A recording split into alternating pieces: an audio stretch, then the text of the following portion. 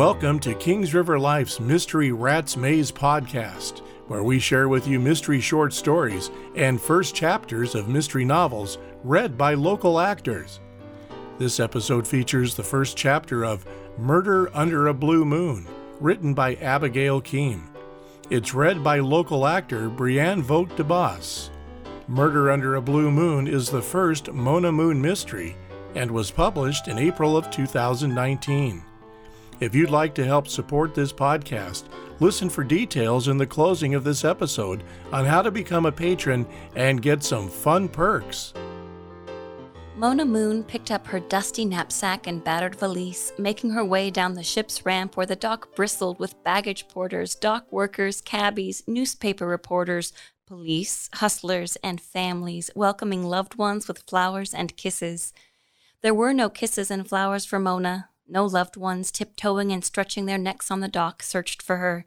Mona was alone. She hurried through customs, anxious to be off before all the cabs were snatched up. It was after midnight, and the last thing Mona wanted was to be stranded on a lonely pier. Luckily, Mona was able to hail a taxi and gave her address. Chinatown, she muttered, sick with exhaustion. She had spent 5 months in Mesopotamia mapping the river systems emanating from the Zagros Mountains.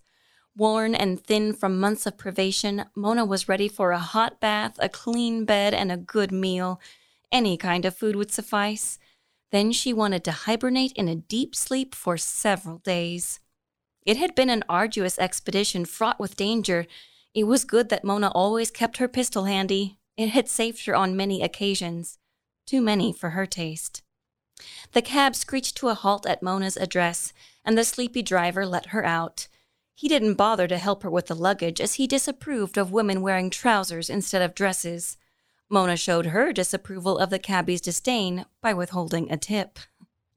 She briskly strode through the building's door and was out of earshot as the driver sneered, "This ain't no jitney, lady. Oh, excuse me, you must be a sir. Well, who could tell?" She climbed some rickety stairs leading to a little one-room apartment and, unlocking the door, stumbled into her tiny efficiency, sighing with relief. Her room was as she left it, with the exception of a stack of mail on a table, which acted as both desk and dining area, accompanied by one chair, one bookcase, and one single bed neatly made. Mr. Zhang had come through for her, collecting her mail and dutifully saving it, even though she owed him back rent. Mona set her luggage by the door and dove into the letters. She was expecting a letter from the National Geographic Society inviting her on their Amazon expedition, accompanied by a fat check. She quickly perused the stack of letters, mostly bills, until she found one with the return address of the National Geographic Society. Tearing the envelope open quickly, Mona read, "Dear Miss Moon, thank you for your application to join the Amazon expedition, which the National Geographic Society is funding some months from now. Even though your credentials and experience are quite impressive, we feel the Amazon expedition is not suitable for a woman, even for one as yourself with such superior attributes. Please feel free to apply for another expedition where the day-to-day exertions would be less taxing for one of the fairer sex. Best regards, Winston Banks." Mona let the letter fall to the floor. She was in deep trouble. Without the income from the Amazon expedition, Mona was in a financial crisis. She had $300 in her pocket, out of which she had to pay back rent, buy food, and support herself until the next assignment materialized. Even though $300 was a princely sum during the Depression, it would not last long unless she could obtain another source of income between gigs in her field. Tomorrow, she would start looking in the paper for a job. Even a salesgirl's position sounded good at the moment. Times were hard, and one had to do what one had to do to survive. A sharp knock on the door broke Mona's train of thought. Startled, she glanced at her wristwatch. It was close to 2 a.m. She grabbed the revolver from her purse. "Who is it?" A man's voice filtered through the flimsy wood door. "Am I speaking to Madeline Mona Moon?" "Who wants to know?" "My name is Dexter Turner. I'm a lawyer from Turner, Combs & Sharp. I represent your Uncle Manfred Michael Moon's estate." Throwing open the door, Mona pointed the revolver squarely at the man's forehead. "What do you want, Mr. Turner from Turner, Combs & Sharp?" Mr. Turner's eyes grew large as saucers, but he tried to quiet the quiver in his voice. He was a respectable man and was not used to having women point guns at him. "I have important business to discuss with you? At 2 a.m? I am sorry, but I have waited a week. Your ship was late arriving, and I'm afraid time is of the essence. I was at the dock earlier and called out your name. Did you not hear?" "Oh, was that you? I thought it might be a bill collector." "Miss Moon, may I come in? I don't think we should be discussing your business in a public hallway." "Drop the briefcase, turn around, and put your hands up against the wall," Mr. Turner protested. "This is outrageous." Flicking the revolver at him, Mona ordered, "Do it, bub, or else." Seeing he had no choice, Mr. Turner put down his briefcase, turned, and put his hands high above his head against the wall. Mona expertly patted down Mr. Turner's navy pinstripe double-breasted suit, paying special attention to any pockets, and even ran her hand up the inseam of his trousers, eliciting a high-pitched whimper from the prim attorney. She took out his wallet and went through it, finding $500 in small bills, a driver's license, and a worn snapshot of a woman with 2 children, supposedly his family, plus New York restaurant receipts and a railroad ticket stub. Finding no weapons, she went through his leather case. Mr. Turner started to turn, but Mona barked, "Stay as you are." Seeing nothing suspicious, Mona put the gun in her pants pocket. "Okay, you can come in. I'm sorry, Mr. Turner, but a lady can't be too careful when a stranger knocks on her door in the middle of the night, understand?"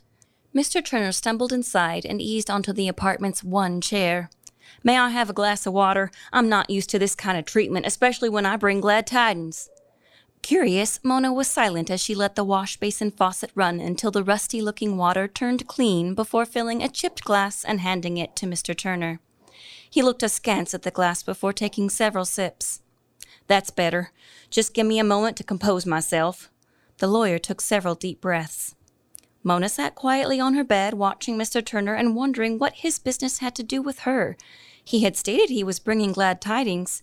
She could use some good news, and patiently waited for Mr. Turner to speak. Mr. Turner wiped his forehead with his linen monogrammed handkerchief before opening his briefcase and laying papers on the table. Clearing his throat, Mr. Turner straightened the knot in his tie and spoke in a loud, firm voice. "Miss Moon, I'm here to inform you that your uncle, Manfred Michael Moon, died 2 weeks ago. In accordance with the wishes of his last will and testament, Mr. Moon has bequeathed to you his property, all real and liquid assets, to be distributed immediately upon his death." Looking up from his papers, Mr. Turner said, "Miss Moon, did you hear me? You are a very wealthy young lady. All you need to do is sign these papers and all will be yours. There are only a few stipulations. One is you must take up residence at Moon Manor, the family residence, immediately and use it as your permanent domicile.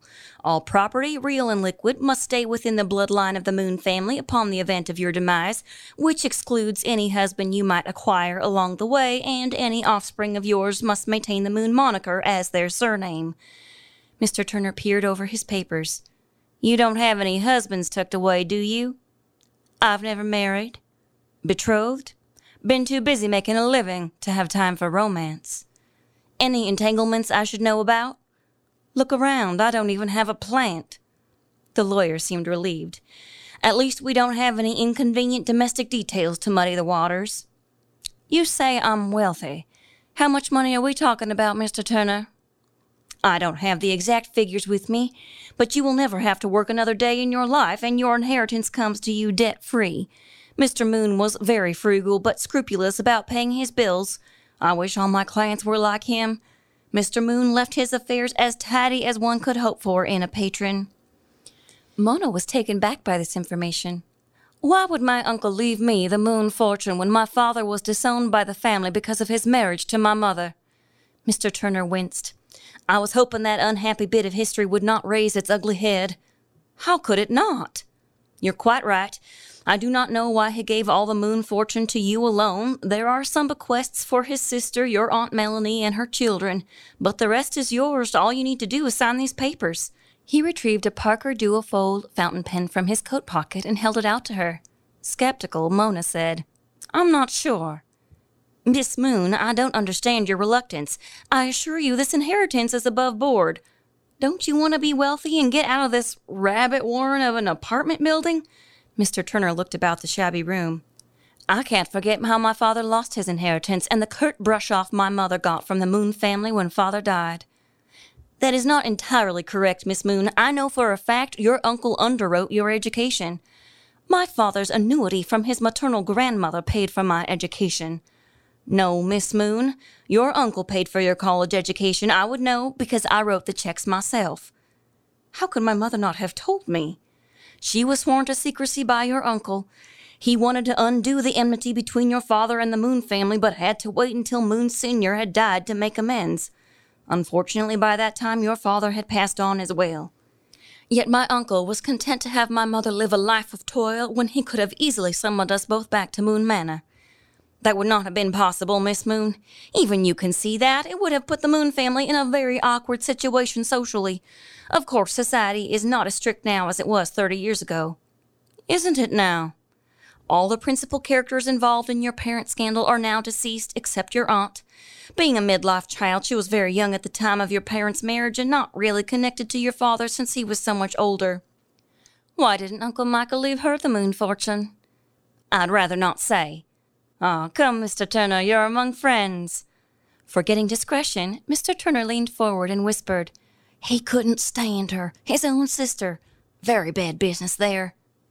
But why me? It doesn't make sense. Mr. Moon kept watch on you over the years. He was pleased that you graduated from college with honors and of your exploits as a cartographer and explorer. He was proud, Miss Moon, very proud. I think he wanted to right all the wrongs done to you and your mother.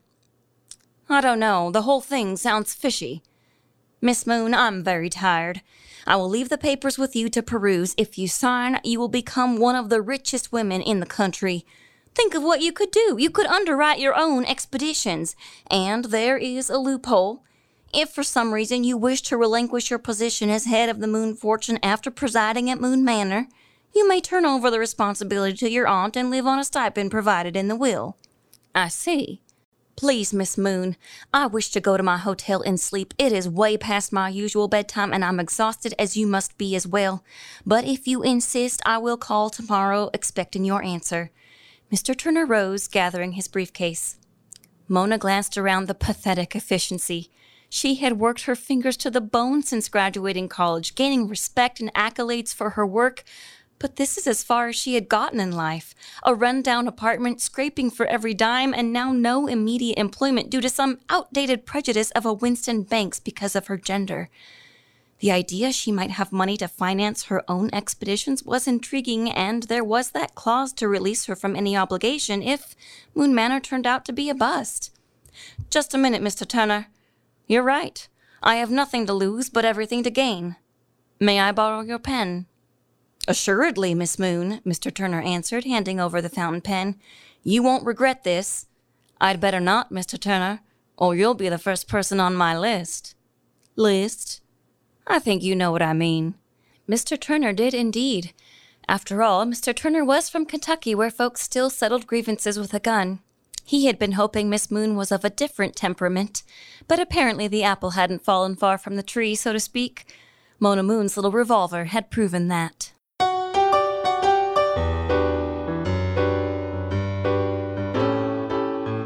This reading of Murder Under a Blue Moon was produced by Kings River Life and directed by Lori Lewis Ham.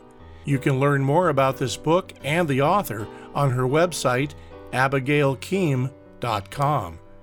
If you'd like to help us be able to continue to bring you more mystery fun, check out our Patreon page at patreon.com/KingsRiverLife. Even $1 a month can make a difference. We also have some cool merchandise available on Redbubble. Check the show notes for the link and for the links to our websites and social media. Subscribe to our podcast to make sure that you don't miss a single episode. Subscribe to our podcast newsletter for bonus content.